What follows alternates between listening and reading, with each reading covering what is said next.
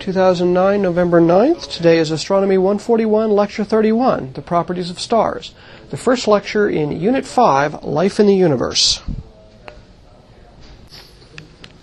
Okay, we're starting a new unit today. We've finished the question of life in the solar system, and of course we finished that section with more questions than we actually have answers to. But I think the general outline is pretty clear as to where we need to go looking for life in the solar system. It's a matter now of just getting out there and doing it. We're now going to turn our attention out to the stars and to planets around other stars is the ultimate question. There are two main themes that we're going to be pursuing in this section of the class, which will go between now and just past Thanksgiving. The first of those is to look at the basic properties of stars and take the lessons we've used for habitability around our own sun and say around what other stars, where should I be looking for the habitable zones? Now, there's an immediate question of, well, of course we know of the possible places for life outside the habitable zones in our solar system, but as I think will become clear, we got to look somewhere, so that's the best place to start winnowing down what is a very large problem. Then after that, we're going to go into much more speculative territory. We're going to start asking the question not just about the appearance of life, but now pick up the question of, is there intelligent life in the universe? And how would we go about finding it? What are some of the properties we expect it to have? Again, just like the question of life in general, we have only one example ourselves. We seem to be intelligent most times. And so we'll try to use that as an example. We'll talk about things like SETI, Search for Extraterrestrial Intelligence. We'll be talking about the Fermi Paradox, the rare earth hypothesis, the question of interstellar and challenges of interstellar travel, and so forth. So we'll get a little wilder and woollier as we move further and further away from our own home. But today I want to start and back up a little bit. Before we get into the question of life, we have to understand something of the properties of stars. And so today's lecture will be a very quick overview of what are the basic properties of the stars. Basically, we're going to be looking at things like the color of stars, which is an indicator of temperature. Basically, cooler stars are redder and hotter stars are blue. We'll see a little bit about how that works. We'll talk about a property that's very important to us, the luminosity, which is the total energy output from a star. We can express it in watts, although because we're talking about stars, we'll compare them to the present-day sun. So we'll often talk about luminosity in units of the solar luminosity. And we'll see today how the luminosity of a star depends upon its temperature and its radius, through the luminosity-radius-temperature relationship, one of the more important relationships in astrophysics. We're going to look at the absorption spectra of stars, and we're going to find that these actually form a very distinct temperature sequence among stars and allows us a way to very easily classify stars into different types. These stellar spectral classes, as we call them, or spectral types, have a series of letters for the name of the star, O, B, A, F, G, K, M, L, T, a little sing-song we're going to be hearing a lot of because we're going to be looking at various types of stars through this class to see if they're reasonable places to be searching for the abodes of life. And finally, towards the end of the class, I'm going to introduce something called the Hertzsprung-Russell diagram, which is a plot of the luminosity of stars versus their surface temperatures. This diagram happens to be the key to unlocking the secret of stellar structure and evolution and divides stars into the basic classes of main sequence, giants, and white dwarfs. These divisions are going to be important to us because, again, they're going to allow us to narrow down the places we're going to be looking for life around stars that have long-term stable sources of energy for any planets that might be circling them, and also has certain implications for which stars we're going to search for planets around or can search for, are all related to the topics that we're going to be picking up today.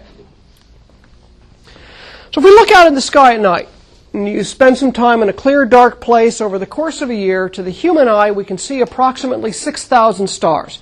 And that's assuming that, that's good eyesight. Probably my eyesight nowadays, I can probably manage about 2,000 or 3,000 over the course of an entire year.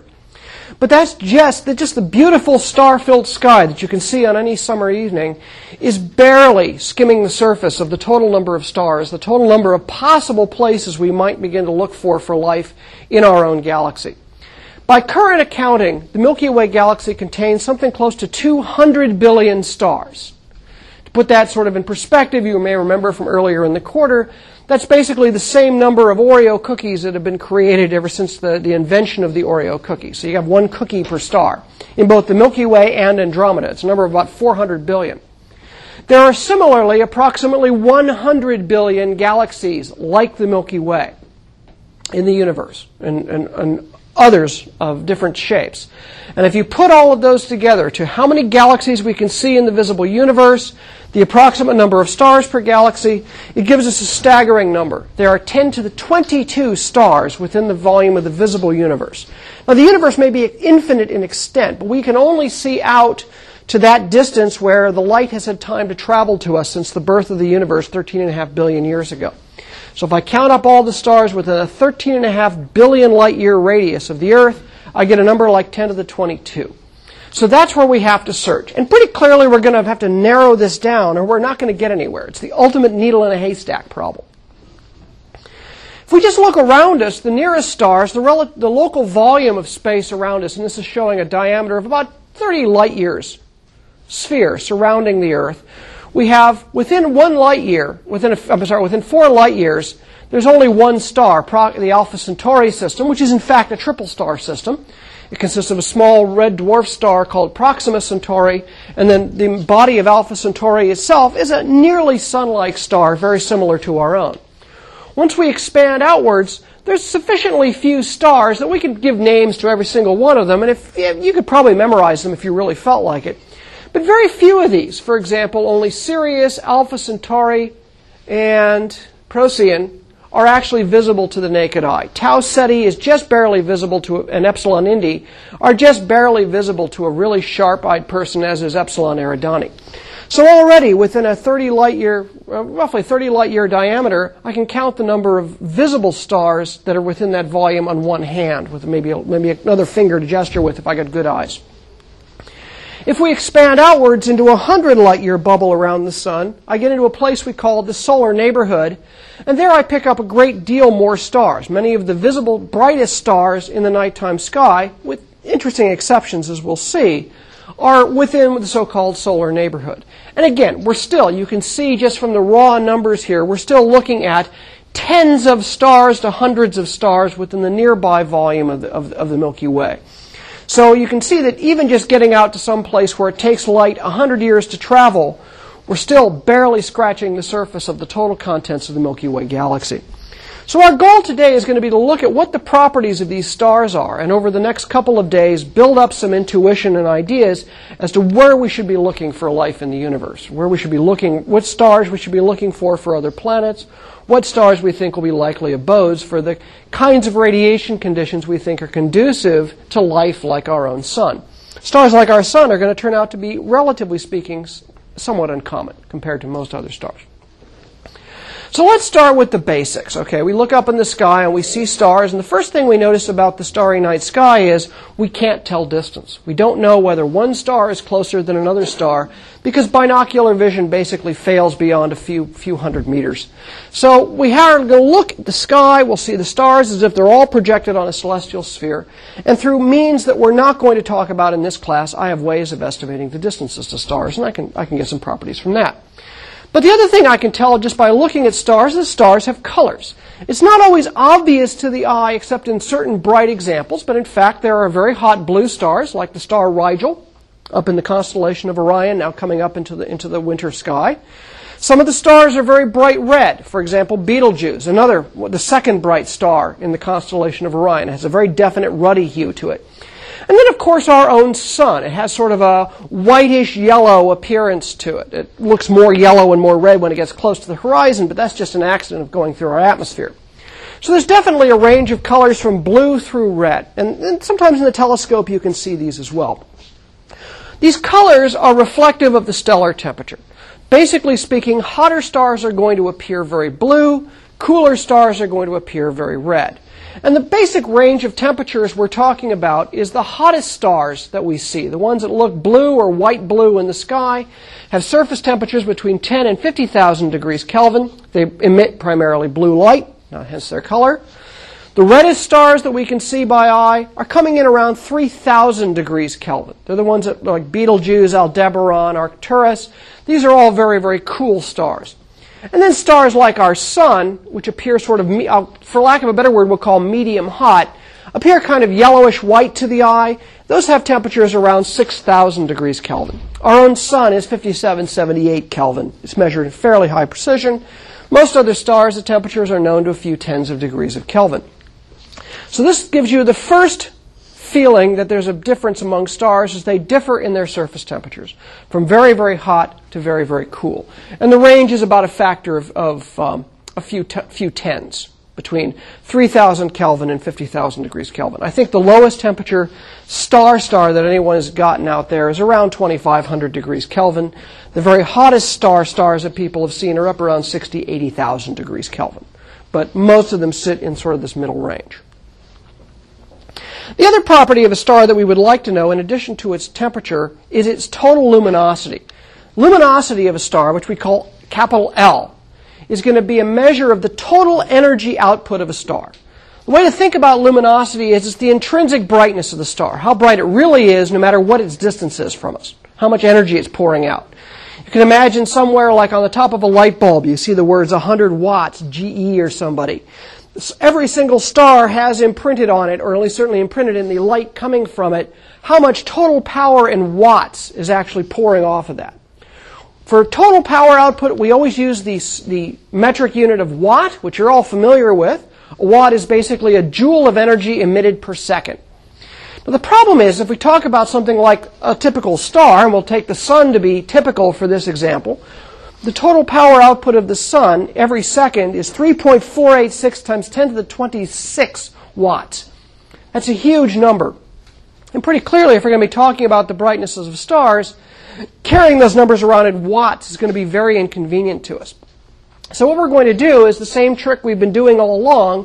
When the numbers get big, rescale and basically adopt as our unit of measurement for the brightnesses of stars the luminosity of the present day sun. In other words, 3.486 times 10 to the 26 watts. So I won't be speaking of the luminosity of a star as so many watts, but I'll be talking about it as so many solar luminosities. And when I do that, I find that in the nearby stars out in the universe, there's a very large range of luminosities. It ranges over nearly a factor of 10 to the 10, a factor of 10 billion. From about 10 to the minus 4 L sun up to about 10 to the 6 L sun. So there are stars that are 1/10,000th at the brightness of the sun, and stars that are 1,000,000 times brighter than the sun. There are rare examples that go outside of this range, but this is the basic range of total luminosity that we get. So we're going to be expressing everything. We're going to rescale everything in terms of L sun. And we'll even say it that way, L sun, the luminosity of the present day sun. Now, beware. This gets very confusing because at some point we're going to want to talk about the brightness of our sun at different times in its life. And the sun is in fact fainter in the past and brighter in the future. And so say, well, what do you mean by L over L sun? We always mean L over present day sun, what I go out and measure today. So when I go, for example, 1 billion or 2 billion years in the Earth's future, and the sun is 10% brighter, 40% brighter, I'll talk about it being 1.4 L sun. That seems kind of strange to be talking about the sun brighter than itself, but remember we're talking present day sun. Once you get that time dependence worked out, all the rest of it's just gravy. Now this is, of course, the number we want. We want to know the total power output. Am I looking at a 100-watt light bulb or a bazillion-watt light bulb? Instead, unfortunately, we don't measure luminosity. What we measure is apparent brightness, how bright it appears to our eyes or to our telescopes from the position of the Earth. And as you may recall from previous lectures, the apparent brightness of an object, B, depends upon its total power output, its luminosity, divided by 1 over the distance squared. And I've written the full geometric form of the equation here. The brightness of an object, any object emitting luminosity L, is L over 4 pi d squared, where d is the distance to that light source. The basic heuristic here is that the further you get from a star, the brightness falls off as 1 over the distance squared. So if I go 2 times further away, the brightness, apparent brightness drops by 2 squared, or a factor of 4. If I go 3 times closer, the star's apparent brightness gets 3 squared, or 9 times brighter. So how much of that L is the total energy pouring out in all directions? B is that fraction of that energy I actually intercept, either with my eye or my telescope, or in the case of warming a planet, it's that fraction of the energy I intercept with my planet and use it to warm. So very clearly, I have to measure the luminosity, I have to know how far away the star is. Because I measure B, I have some measurement of the distance, and I combine those together to estimate my luminosity. So we're going to be slinging stellar luminosities around left and right for this section. But do bear in mind that in order to measure stellar luminosities with any kind of precision, we have to know the distances to stars. And that's actually a big challenge. But we're going to ignore the details of that challenge of measuring stellar distances in this class. If you really want to learn about that, take Astronomy 162. We spend a lot of time talking about that because it's so important to making the measurement. But here we're just going to take the distances and luminosities as given. We're going to be trying as best we can to work with a well-defined population. Now this luminosity, this total brightness, is not just simply a number all by itself in isolation. It depends upon two basic properties of the star which also can in principle be measured. Now, because the stars are hot, dense balls of gas, they behave spectrally like something known physically as a black body. Basically a hot object characterized by a single temperature. And that spectrum emitted by a hot, dense solid or hot, dense gas with a single thermodynamic temperature T emits a continuous spectrum, a wash of light, uninterrupted light at all colors. The amount of energy at all wavelengths emitted by an object, a black body, with a temperature T is given by something called the Stefan-Boltzmann law. Stefan-Boltzmann law expresses the energy per second per unit area coming off an object with temperature T, and the energy per second per area scales like temperature to the fourth power, where the little sigma there, the Greek character, is just basically a physical constant which sets the scaling between temperature and energy per second per area. It's a number we don't care about because we're always going to measure stars relative to the sun, and so it will divide out. This is why ratios are your friend. They get rid of all those 4 pi's and sigmas you can never remember and sticks with the things that matter, the temperature and the radius. So this is the energy per second per area of the surface of the star emitted. But then I have to get the total energy per second, the total luminosity, I have to multiply by the area. Stars are, to a first approximation, spheres. So the surface area of a sphere is 4 pi times the radius squared. So if I've got energy per second per area, and I want energy per second, I multiply by area, and energy per second is luminosity. So the luminosity of a star, L, is equal to 4 pi times its radius squared times sigma t to the fourth. We can ignore the 4 pi and the sigma here. The important pieces are the radius and the temperature. This tells us two important things. Bigger stars of a given temperature. So I got 2 stars, both of them 5,000 degrees Kelvin. The bigger star is going to be more luminous, like the square of its radius. So 2 stars the same temperature, one 2 times bigger than the other. The bigger star will be 2 squared or 4 times more luminous, 4 times more power coming out. The same temperature tells me I have the same amount of energy coming out per square centimeter or per square meter of the surface. A physically larger star has more square meters of surface to emit, and not surprisingly, it has more luminosity, more total power added up in all directions. The other side of that is take 2 stars of the same radius. Say both of them are 100,000 kilometers in radius, but one is 2 times hotter than the other. The hotter star is the more luminous star of the two by the temperature to the fourth power. It's this temperature to the fourth power part that plays the biggest role in giving us the very large range of stellar luminosities. Remember, stellar luminosities range from about 10 to the minus 4 to 10 to the 6 times the luminosity of the sun. What we're going to find is there's a relatively large range of radius, but even over the modest range of temperature differences. It's only about a factor of 10 in round numbers of temperature difference, but it's 10 raised to the fourth power. So we get a factor of 10,000 range alone just for the differences in temperature. So, bigger stars of a given temperature are more luminous. Hotter stars of a given radius are more luminous. These are all important pieces. This luminosity, radius, temperature relation is one of the keys we can use to figuring out what the radiation of environment of a star is going to be like when we start considering what planets might be around it. So it's a very important series of properties. We're not measuring these different quantities in isolation. They're all related together, intimately together, in dealing with the structure of these stars. So that's just dealing with sort of general properties. The color and the total brightness. But now let's start digging down and looking at some details.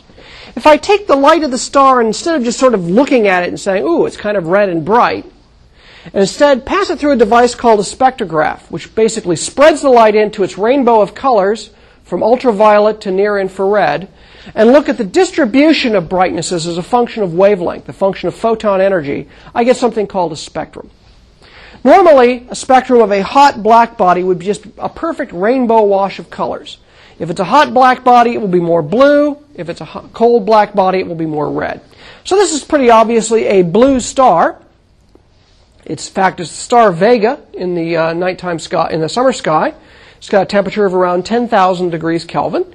Not surprisingly, the peak of intensity out here is kind of in blue light, around 4,000 angstroms of wavelength, and then falls off towards the red. But in detail, the spectrum is actually not a continuous wash of color, but is broken up by these dark absorption lines. We basically take the spectrum of the star and we smear it vertically up and down to make these lines apparent. And we see, in fact, there are these very, very strong dips in the spectrum at very specific wavelengths.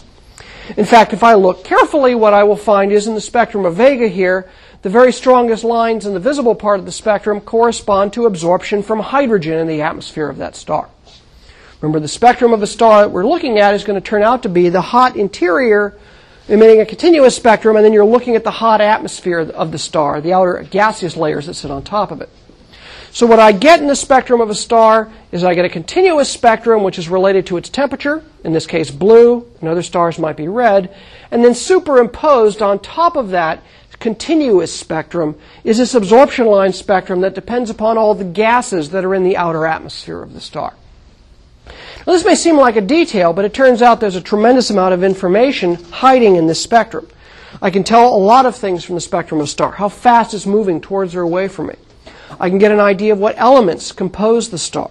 I get all kinds of information I can derive from this. But here we're going to go after one particular piece of information. Now, people took the spectra of stars for a long time, put them together, they started recording them on photographic plates, and the Harvard College group especially took spectra of thousands upon thousands of stars and began to order them by the strength of their hydrogen lines, from the strongest hydrogen lines to the weakest. And they gave them a pretty simple-minded classification, A, B, C, D, E, F, G, in order of decreasing intensity, decreasing darkness of the hydrogen lines. And they were going through this exercise trying to understand why stellar spectra were the way they were, bearing in mind in 1901 they did not have an atomic theory of gases. They did not have a detailed theory of stellar structure. This was purely an empirical exercise. One of the women who worked at the Harvard College Observatory, who was hired as a computer, in the same way that we build a PC today, you hired people, usually faculty wives or unmarried women who needed something to do, and they were mathematically trained, but in 1900 women didn't get jobs that men did, so they could actually hire themselves out as calculators. Literally, they would give them mathematical problems and have them solve things by hand. Today we use electronic computers to do that. And so Annie Jump Cannon was one of these computers for the Harvard College Observatory. And she eventually moved on to the photographic work of classifying stars from the various spectroscopic studies being carried out by Edward Pickering and others at Harvard College Observatory. Now, they were busy classifying stars A, B, C, D, E, but what Cannon saw right away was that ordering was missing something deeper, that she noticed there was a very strong correlation between different of these ABC classes and the temperature of a star, and realized right away there was a deep connection between the spectrum of a star and its underlying temperature.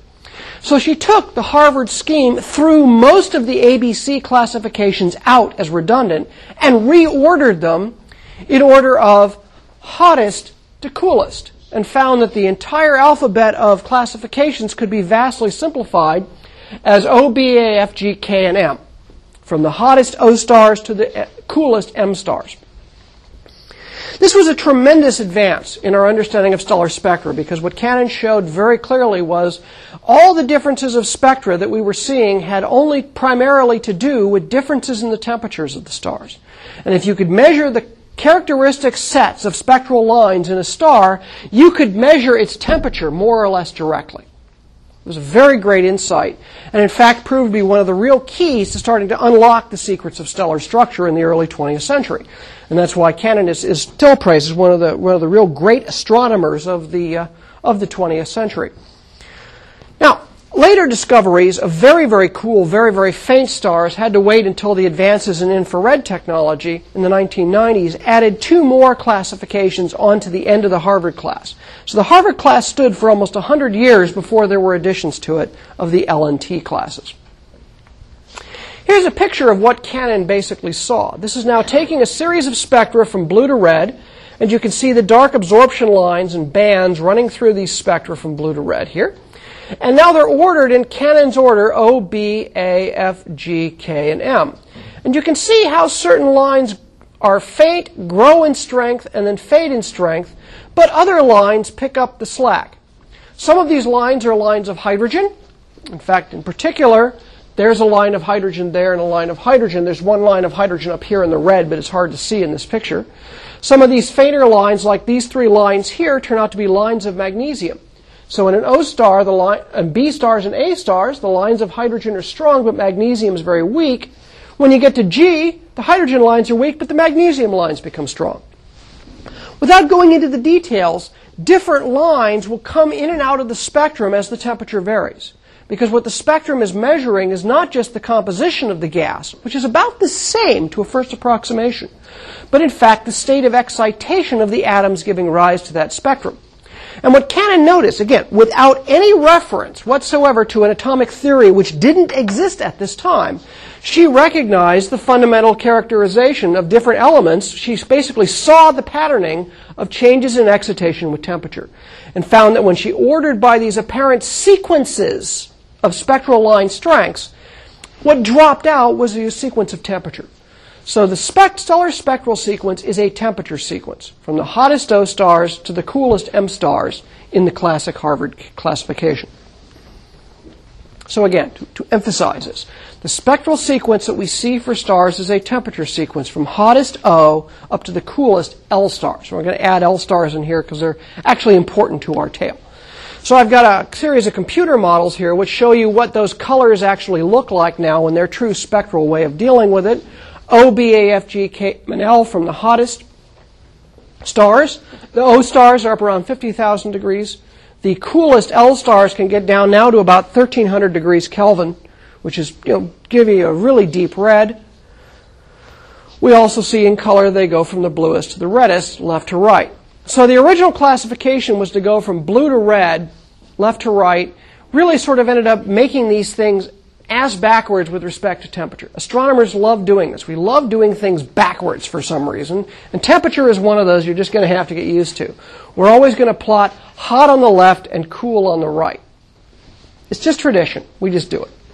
Now, it turns out that what spectrum you get out of a star, why this works, depends upon the state of excitation and ionization of the gas, how you strip the electrons off atoms or not, how those electrons are bouncing around inside the atoms gives you this characteristic spectrum of the star.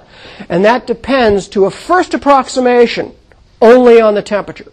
Composition, whether you have more iron or more magnesium relative to hydrogen or not, turns out to be a second order effect. And it turns out to be surprisingly subtle until you start getting into stars with extreme lack of metals. So whenever we see differences in the spectra of stars, that is first and foremost due to differences in temperature. This is very powerful because it gives us a way of straightforward and accurately calculating the surface temperatures of stars from their spectrum. It becomes independent of all the luminosity radius temperature relationships because it's really hard to measure stellar radii. Stars are really tiny. They're really far away. It's hard to measure distances. But the spectrum is the spectrum no matter how far away the star is.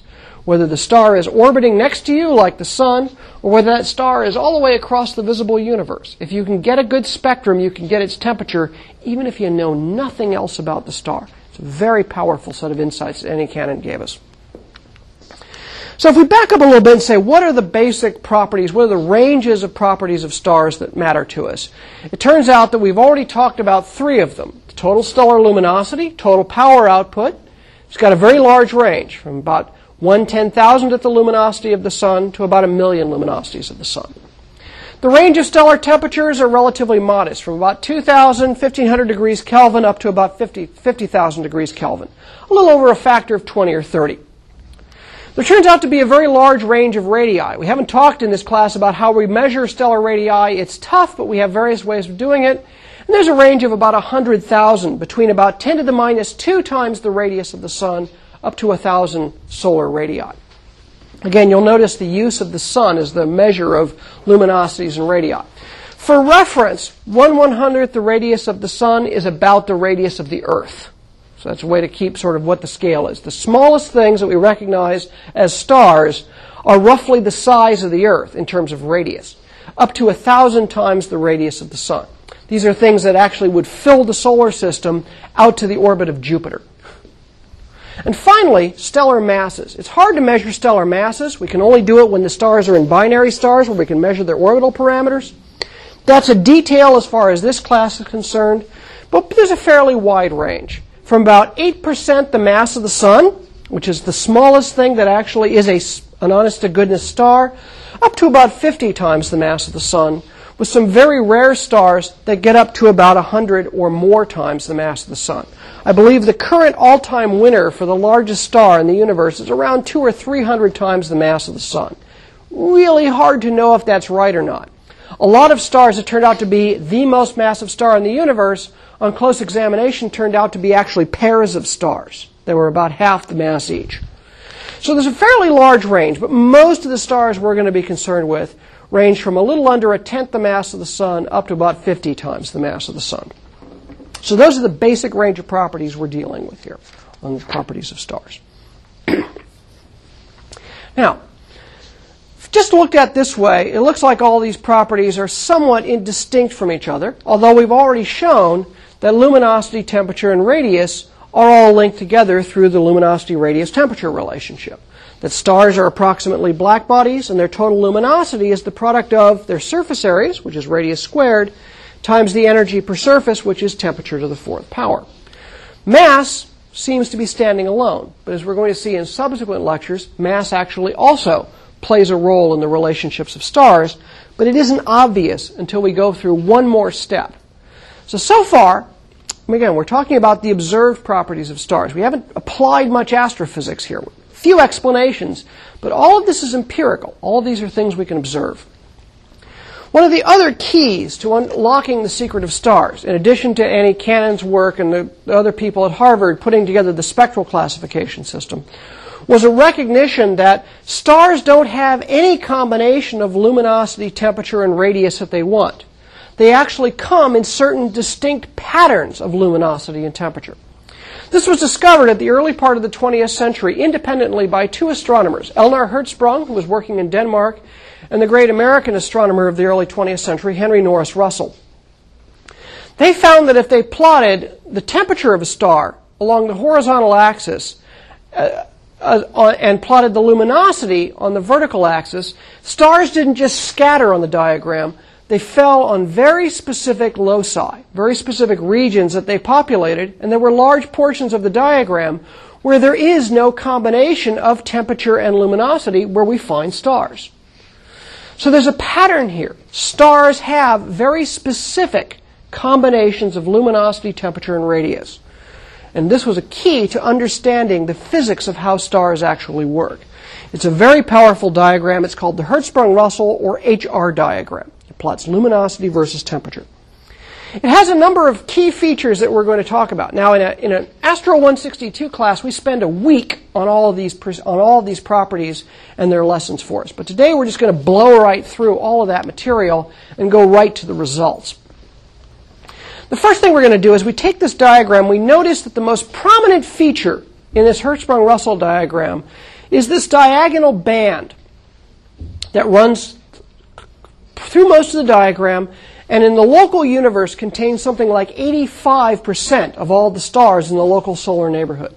So what we've plotted on this picture here is the temperature from hot to cool, left to right, on the x-axis, and on the vertical axis from dim, very low luminosity stars to bright, very high luminosity stars.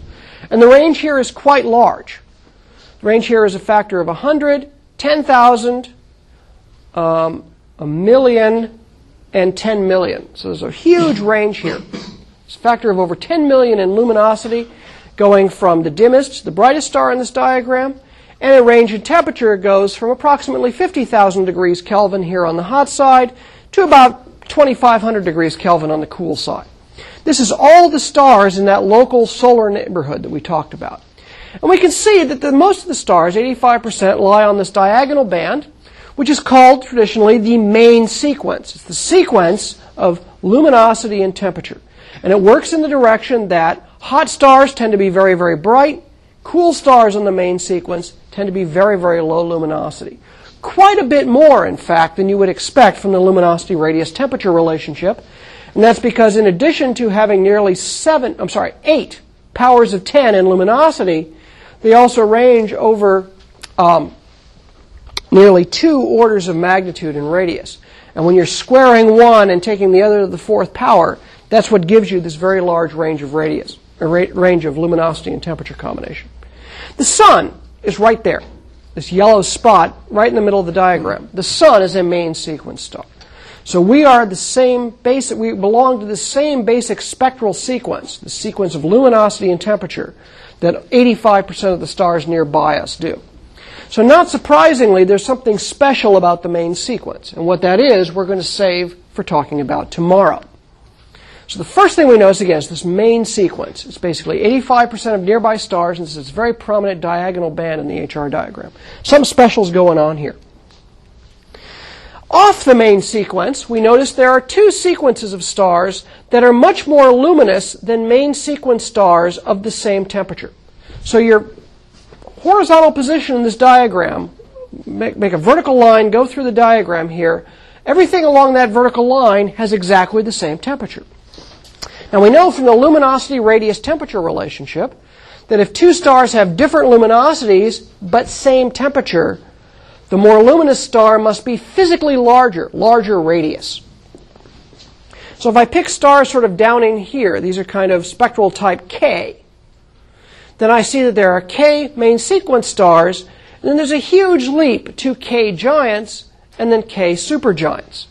And the name giant and supergiant reflects the fact that they are physically larger stars.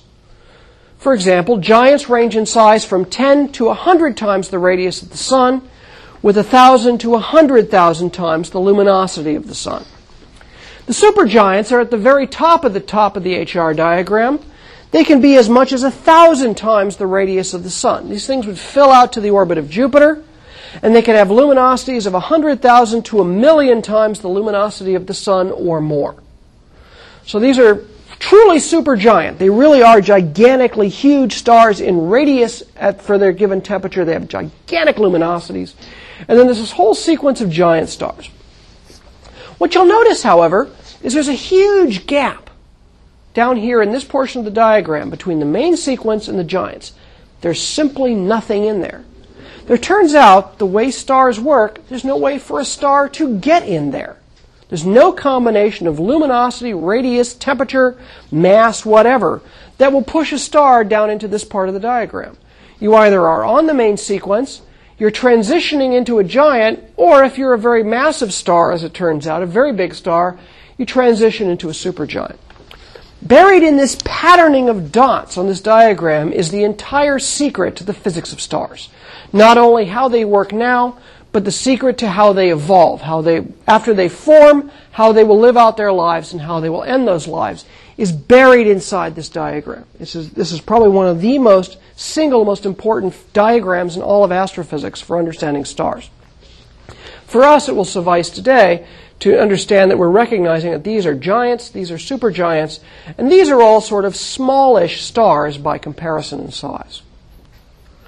Now, there's one other group which will turn out to be important to us. These are very, very dim, but very, very hot stars that fall all the way off the main sequence and certainly fall away from the giants and supergiants. Again, remember the relationship vertically in this diagram. At a given constant temperature, dimmer objects are physically smaller.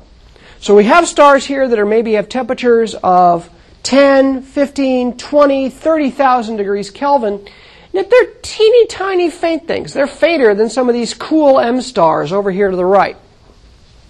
If you take the luminosity radius temperature relationship and you take the luminosity of one of these things and you measure its size for its temperature, you come up with a surprising number. It's 1/100th the radius of the sun. That's the size of the Earth. So this is a star which has a temperature of maybe 20, 30, 40,000 degrees Kelvin, but it's the size of the Earth. These turn out to be extremely unusual objects. Because they're white hot and really tiny, they are referred to as white dwarfs. And they actually really are dwarf stars. Turns out these are unusual objects. They're not really stars at all. A white dwarf is in fact the remnant of a star. If you want to know what the sun is going to look like in about 6, 7 billion years, maybe more like 8 billion years, it's going to be a white dwarf. These turn out to be the endpoints of the evolution of stars like the sun, as we're going to see play out over the next couple of lectures. So those are the basic types of stars. The HR diagram tells us right away that stars are divided up into 4 basic groups. Main sequence stars, giants, supergiants, and white dwarfs. Well, of course, astronomers can never leave well enough alone, so in fact we've defined a series of luminosity classes and given them, just to keep things mixed up, we've given them Roman numerals in basically decreasing order of size. The biggest stars are called the supergiants.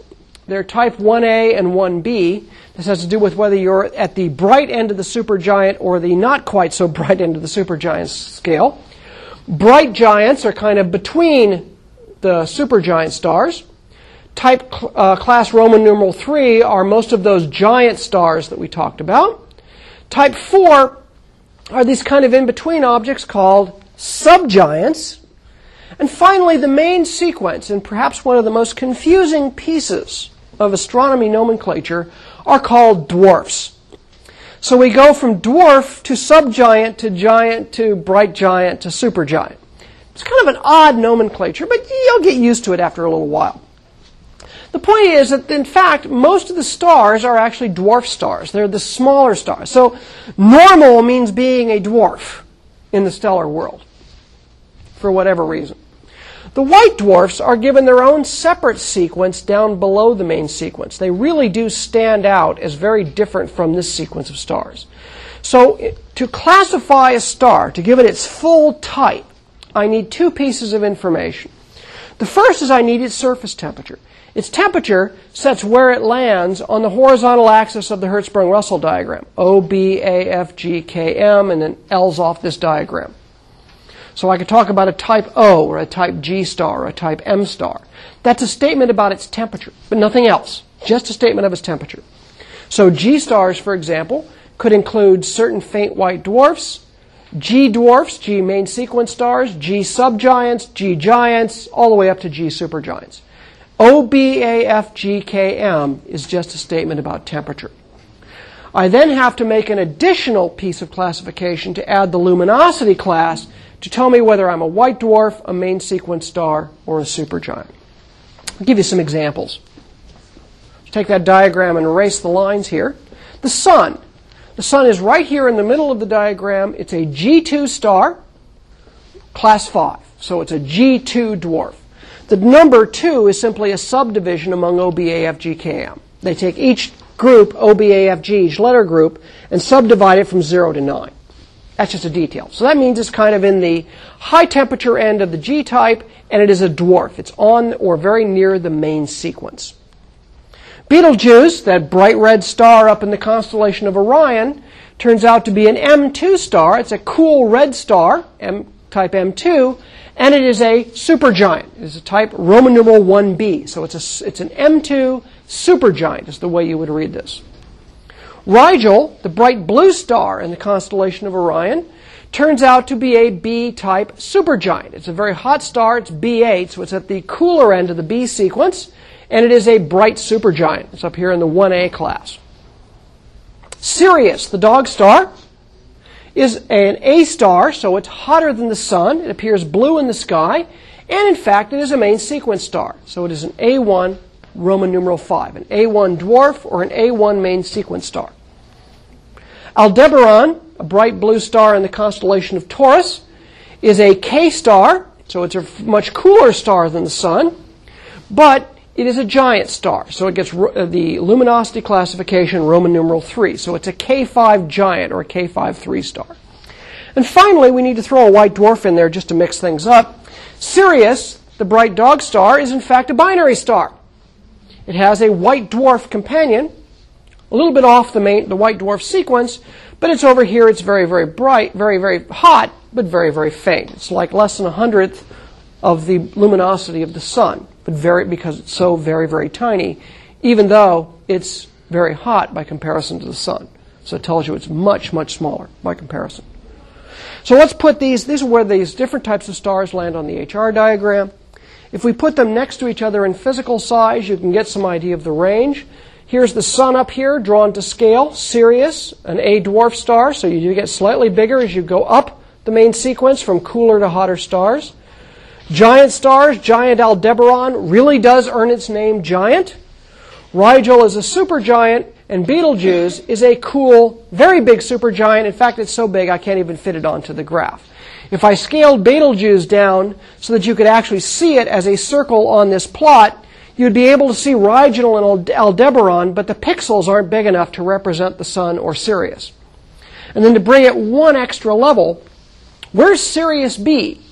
Well, Sirius B in scale, I have to shrink down to the scale of the Earth.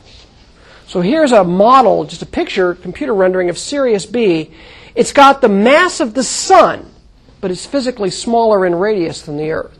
This is a very, very unusual star.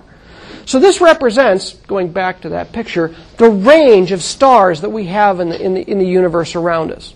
The next piece is to take these observed properties and say, how do they work? What is the physics behind stars? How do they live out their lives? And how do they die? And that will be the subject of the next 2 lectures.